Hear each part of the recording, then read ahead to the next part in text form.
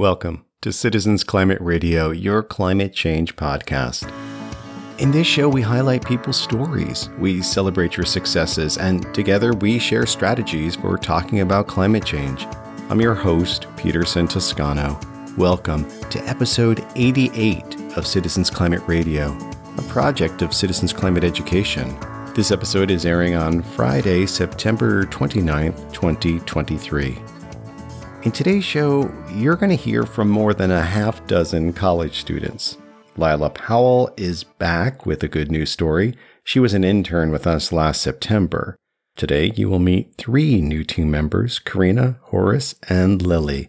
You will also learn about the bipartisan carbon fee and dividend program that is spreading to college campuses around the USA. Plus, Tamara Staten has some more climateering for us. Today's topic is burpees and climate.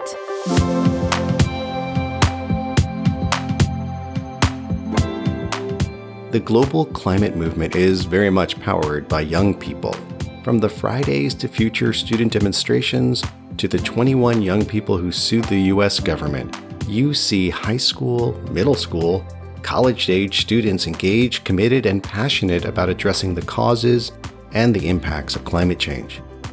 But how does someone go from being alarmed about climate change to effectively engaging in promoting meaningful solutions? Emily O'Keefe went through the stages from concerned and confused to confident, creative action. I'm a student at the College of William & Mary, and I am a passionate climate activist advocating for the carbon fee and dividend, and a volunteer with Citizens Climate Lobby. I started caring about climate change a couple years ago when I got into minimalism and realized it's important to live sustainably and protect the environment. And then I read this book that changed my perspective drastically on what's going on in the world, and it made me question, is climate change actually worse than I had thought? Is it too big to solve? I felt very existential about it, and I think that's what led me to take a gap year to hike the Appalachian Trail, which was really awesome, just to not think about climate change for like 5.5 months, I guess. But then when I got back, now I'm thinking about climate change again, just naturally, and thinking about what needs to be done in the world. I got back into that very existential headspace. And I was thinking I want to do something really big about climate change. And I'm just trying to figure out, how can I do that? I didn't know of any solid solutions that existed. I was thinking maybe we just need more people with signs saying, help save our planet or something. I was talking to a bunch of my friends about the idea of kind of doing like a Greta Thunberg-esque thing with just like a help save our planet sign. And one of those friends is Helen Tiffin, a fellow student at William & Mary College. The three of us sitting at a lunch table, and Emily was like, guys, I want to start a social movement. And we were like, okay, girl, but she was like, no, I'm serious. And so like every single day at lunch, she would come to us with the new things that she's thought about. And she was like, I want people to sit with a sign. And we were like, okay, so let's actually like sit down here for a minute and like think like, what would that sign say? Because at first it was very like help save the planet. And that doesn't have enough focus, and that would have been dead on day one. Fortunately, Emily kept talking about her evolving idea with others on campus. it worked out so well. I was friends with someone named Philip Ignatoff, one of my closest friends, and he was the president of our Citizens Climate Lobby chapter at William & Mary. He explained the carbon fee and dividend policy to me, and he showed me En-ROADS, the climate policy simulator that shows just how impactful it is. I could not believe that this policy existed, and then it became really clear if there's going to be a large climate movement to focus it on this policy just based on how effective it is. And that's what really drew me in and is keeping me here, is just knowing that this is probably the best thing that America can do about climate change. Emily shared the carbon fee and dividend idea with Helen, who also got excited about it. While not the silver bullet needed to fix all of our climate woes, they see it as a powerful, robust approach that will significantly address fossil fuel pollution. They basically fell in love with a great idea. Emily explains how the carbon fee works. It makes corporations pay a fee to extract fossil fuels. Say some hypothetical oil rig extracts a little bit of oil, it's going to have to pay a small fee. If it extracts more, it's going to have to pay a higher fee. And if it extracts a lot of oil, it's going to have to pay a really high fee. What this is going to do, this price is going to flow through the economy. So starting at the source, it's going to become more expensive to be the polluter. And then if a company is buying from the polluter, it's going to be more expensive for them. Fossil fuel intensive products that people are buying are going to become more expensive. Okay, I can see how fossil fuel extraction will become more expensive, and that will impact other industries. But I'm worried about individuals and families. How will this policy affect them? It's going to comparatively make fossil fuel intensive items more expensive than non-fossil fuel intensive items. So it makes it really clear to consumers, like, oh, I should be purchasing a car that requires little fossil fuels compared to one that requires a lot, just because it's cheaper. That's what's so beautiful about it. There's no trying to convince people to change their values. As much as we can say, we need to care about the planet, and I think we should keep saying that. But at the scale and speed that we need change, what really is powerful at driving behavior is when prices change. Sure, that sounds very effective. Change the price point and industry behavior changes. What about people? Households whose monthly expenses will suddenly shoot up as the cost of fossil fuels are passed down to them through every product they buy. In addressing one problem, aren't you just creating another? Oh my gosh, thank you for reminding me. I totally forgot the dividend part. So, one of the common criticisms about carbon pricing is that it's not equitable, because when you start increasing prices, then lower and middle income Americans will not be able to afford these prices. And so what makes this policy so special, one of the most important functions of this policy is the dividend, where all the revenue from the fee is going to get collected and then distributed equally to all Americans. That actually makes it so that the majority of Americans, around 2/3, will actually break even or profit from the money coming back to them in this cash back form. Then they have to pay in increased prices. So it's actually a really equitable policy. Like Emily, Helen is a strong proponent of carbon fee and dividend. It is so nonpartisan, and it has that wide appeal to all of these people groups. It really is something that we can all agree upon, just across the political spectrum and through so many different communities of diversity, seeing the excitement on people's faces, because there is so many ways to get involved. In a moment, you're going to hear some of the creative and effective ways Emily and others have found to get the word out about carbon fee and dividend. Now, taking on an issue as big as climate change definitely can feel overwhelming. Helen provides much needed perspective. Climate change. It's this overwhelming, all-pervasive problem. But the good news about an all-pervasive problem is that there are so many ways to intervene. It is so interdisciplinary, and there is so much room that people can do to help.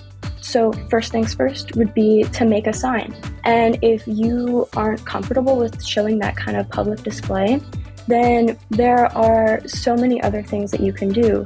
Letting people know, as a college student, as someone at these universities, we have so many resources at our fingertips. It is just about finding that and knowing how to mobilize yourself and others to truly make that impact. And of course, if you're not on a university, there are other things you can do too. It's just on campus, these doors are just already unlocked and open. So how have Helen, Emily, and their friends begun to engage in climate work? Well, they made signs. At first glance, I thought, well, that's nice. But their plan is actually brilliant. Yeah, make the poster. People tape it to their laptops, put it on their dorm doors, sit with it in public, It's this passive protest where if people are interested and want to learn more, they can come up to you and ask. And if you feel like, oh, I just want quiet study time, take it off of your laptop. The impact was felt immediately on the campus of William and Mary and then beyond. It's really created this snowball effect. I go into my conservation class of like 80 people. A third of the class has these signs on their laptop. It's really become, on William and Mary campus, we are ground zero. It is about as common in these environmental class spaces as people wearing masks. Like, you don't even think twice. When you see it, it's just out there. Truly hard to describe the extent, but we can just go and ask anyone and be like, have you heard or seen the words carbon fee and dividend? And they'll just instantly know it. They will come up to me and be like, I've been looking for this. Like, how do I get more involved? It blasted off. So that's when we started doing the presentations at clubs in our classes. That's when we did our giant chalk murals, just knowing your campus location just to get this spread. We have this beautiful place we call the Sadler Terrace, and it's just this old brick. People always use this space for advertising. So we made the biggest chalk mural. We actually did 7 of these every time it rained. This huge expanse of chalk saying most effective climate policy, carbon fee and dividend. And then we plugged our Instagram. And then the Instagram shot off. So it started at William and Mary, but then now we have spread to about 8 or 9 other universities. Even more past that, just people who spot us through our website or Instagram are also making signs. But as of home bases, we have 8 to 9 just in the one semester and over the summer. Beyond raising awareness, Helen told me how they tied the campaign to direct action. The Carbon Fee and Dividend movement, abbreviated CFD, is a student-led movement supporting carbon fee and dividend. That takes place in many different forms. Our most iconic are signs. So just grab a piece of paper, write most effective climate policy, #carbon fee and dividend, and then a bit.ly link. So bit.ly/write Congress here. That takes you to an automatic template to write Congress. And it's really just creating this snowball effect of getting people more knowledgeable about the policy, getting it spread, because it is truly the most effective thing that we could do if passed to help stop the climate crisis. It is all about spreading that awareness and that education in whatever form it presents itself.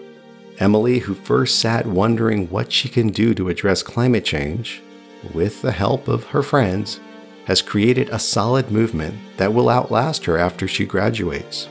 Last semester, I founded the Carbon Fee and Dividend movement, which is a student-led movement for this policy. We've been working really hard in the background, organizing, especially this summer, strategizing how to spread this movement. It's so exciting. We're actually going to be housed within Citizens Climate Lobby's higher education team. So the movement has a home base, which I think is really important for the longevity of the movement. There have been other carbon pricing movements that have started, but have been challenging to sustain, I think, because they didn't have a home base. So that's a really important aspect of it. Among students in Citizens Climate Lobby, this is something that can be easily taken on, but we are also building our network to other activists. Also, I just popped my nipple in the middle of that. We are building our network among other activist networks, young activist networks. For example, something that is really huge, we are going to be partnered with Fridays for Future in advocating for this. They are one of the most well-known networks of young people who care about the climate. This will bring a lot of power to the movement. Something that's also interesting is Citizens Climate Lobby, we have their values and we are optimistic and we care about being nonpartisan or bipartisan. And we want to make sure that as we grow, we continue to embody these values and make sure that that is the face of our movement. We truly believe that that's what it takes to make it work. Here at Citizens Climate Radio, we have been considering what meaningful, effective action looks like. And if you're a college student, connecting with the carbon fee and dividend movement may just be the step you're looking for. Emily, how can people find you and get involved?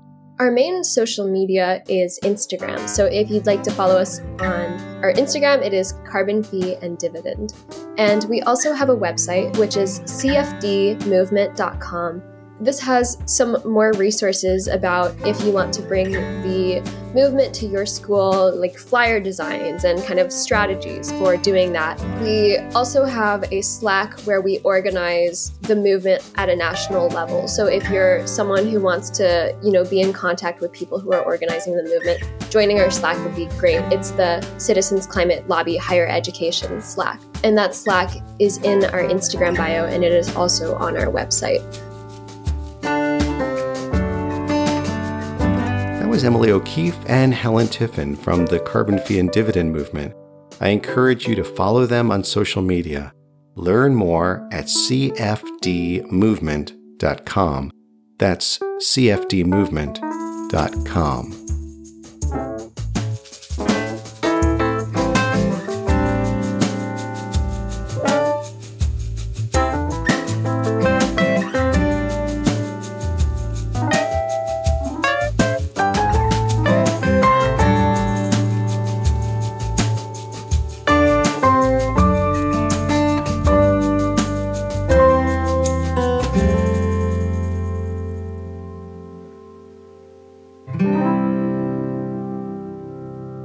Now it is time for the Resilience Corner with Tamara Staten.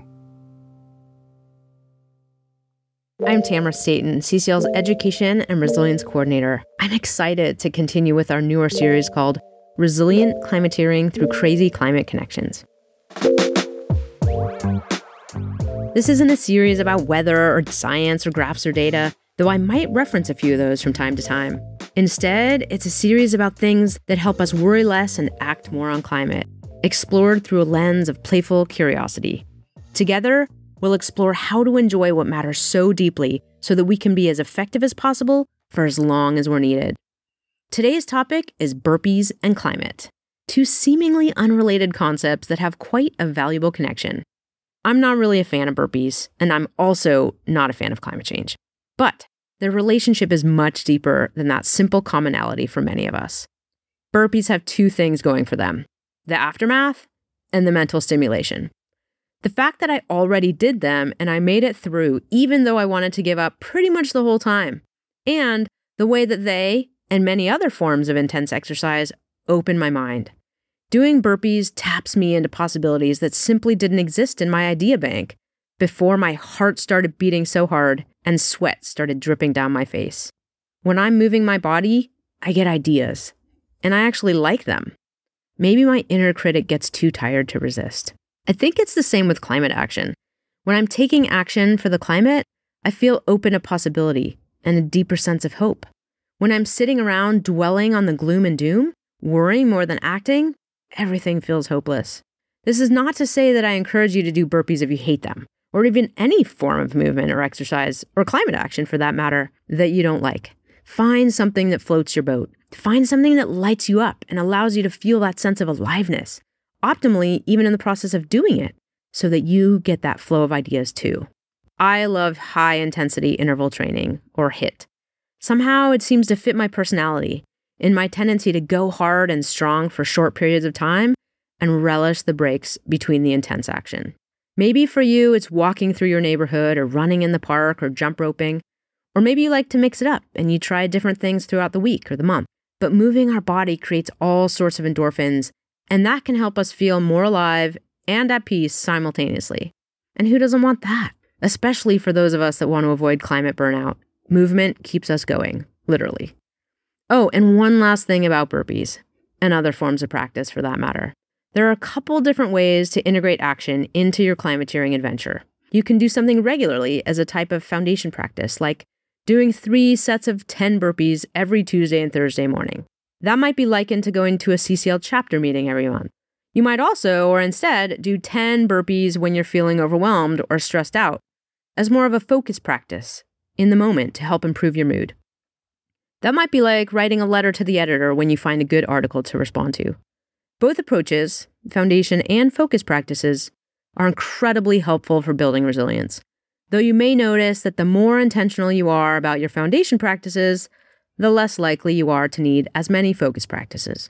In our next episode, I'll dive into another set of unexpected climate connections, space and climate.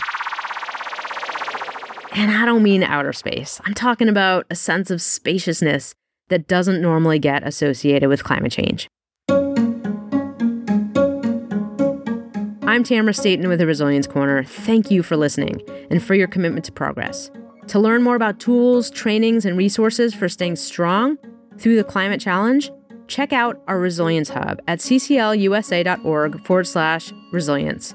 From there, you can also learn about and register for our upcoming climate camp in October. And until next month, remember this: find your passion, let it guide you, and you'll do amazing things for the world. Thank you, Tamara. I am so thrilled with the creativity and the enthusiasm you bring to each one of your Resilience Corner segments. The Resilience Corner is made possible through a collaboration with Tamara Staten, Education and Resilience Coordinator for Citizens Climate Education. The Resiliency Hub website is cclusa.org/resilience.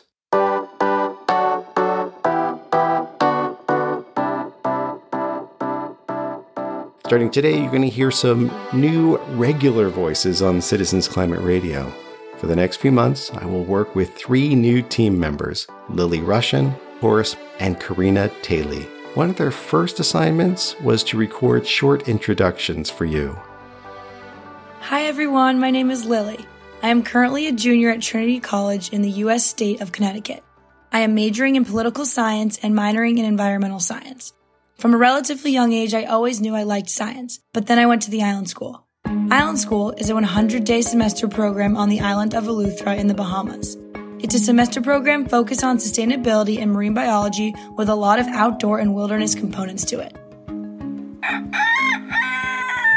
We woke up every day at 6 a.m. to train for either a half marathon or 4-mile swim. We did a 7-day kayak camping trip. Each of us did a 48-hour solo alone on a beach, and our classes consisted of scuba diving and learning sustainable practices. I could keep rambling on about everything we did there because deciding to apply and attend was one of the best decisions of my life.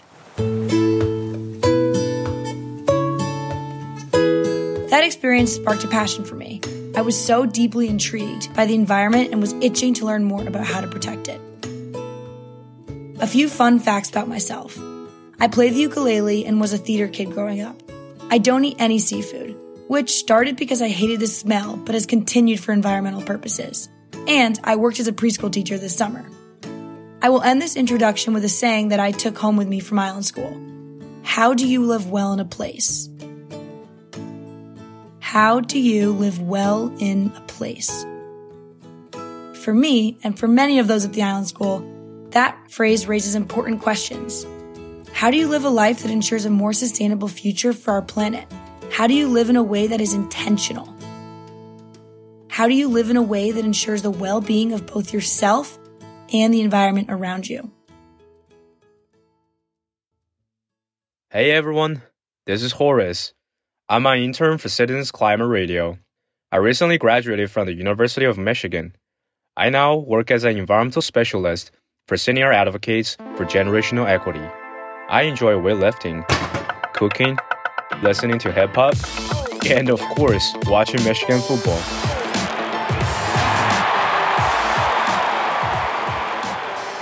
I grew up in Chongqing, China, a municipality that is famous for a dish called hot pot. I play the guzheng, a traditional Chinese wooden instrument. Although I am from China, I attended high school outside of Pittsburgh, Pennsylvania. Aside from my background, I've always felt connected to nature. I love nature. Since primary school, my family had taken me on weekly trips. We always hiked or went on excursions in nature. I witnessed the majesty of mountains, the magnificence of waterfalls, and the vitality of wildlife. Even scenes as simple as the transparent sky, rustling leaves, or birds chirping always brought me a sense of freedom, belonging, and peace.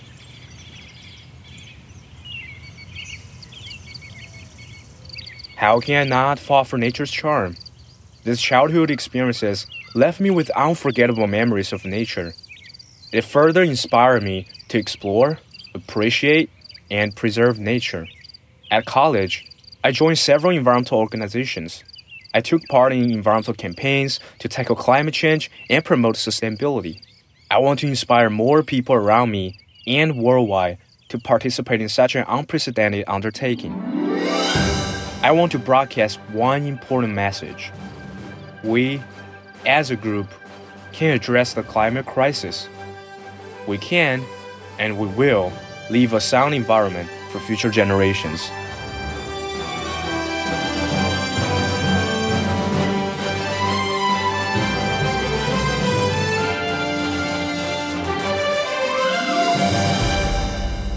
That was Lily Russian and Horace Moe.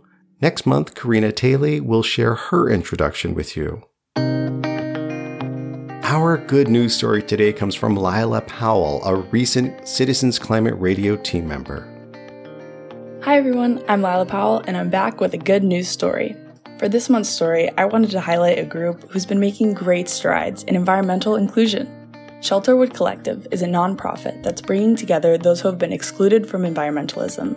The group are stewards of 900 acres of land in Northern California. It's an indigenous, Black, and queer-led community forest, and it's maintained by a collective of land protectors and cultural change makers. Shelterwood's vision is to restore the relationship between and within people and nature.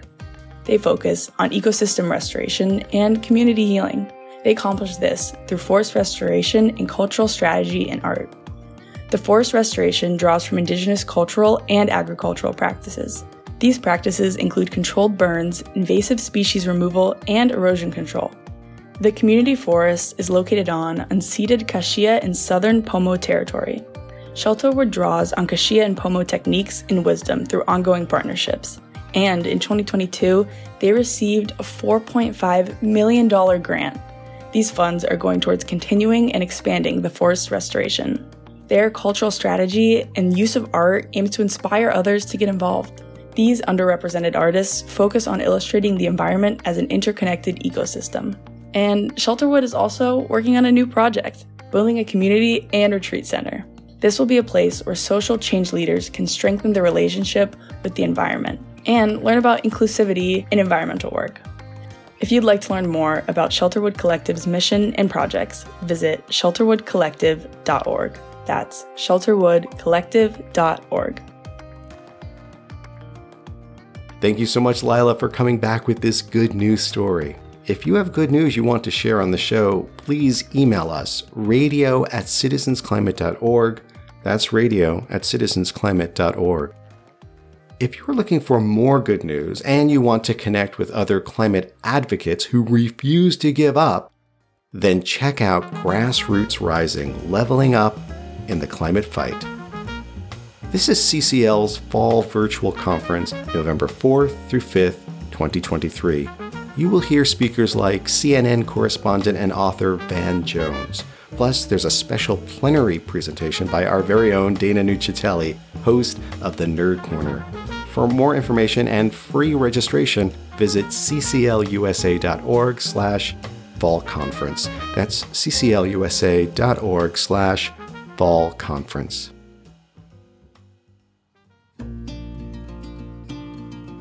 This episode of Citizens Climate Radio was written and produced by me, Peter Santoscano. Other technical support from Ricky Bradley and Brett Cease. Social media assistance from Flannery Winchester. And as always, moral support from Madeline Pera. This month, Madeline retired from CCL. She envisioned many of the important programs that are successful today. She, along with Ricky Bradley, first approached me to create this show, Citizens Climate Radio. In that first conversation with Madeline, she stressed how much climate advocates need encouragement with the hard work we're doing. She also told me we need to be reminded that we can take on big issues and opposition to our work while remaining thankful and respectful. Thank you, Madeline, for all of your work. It will echo on and on for a long, long time. Before I sleep, hear the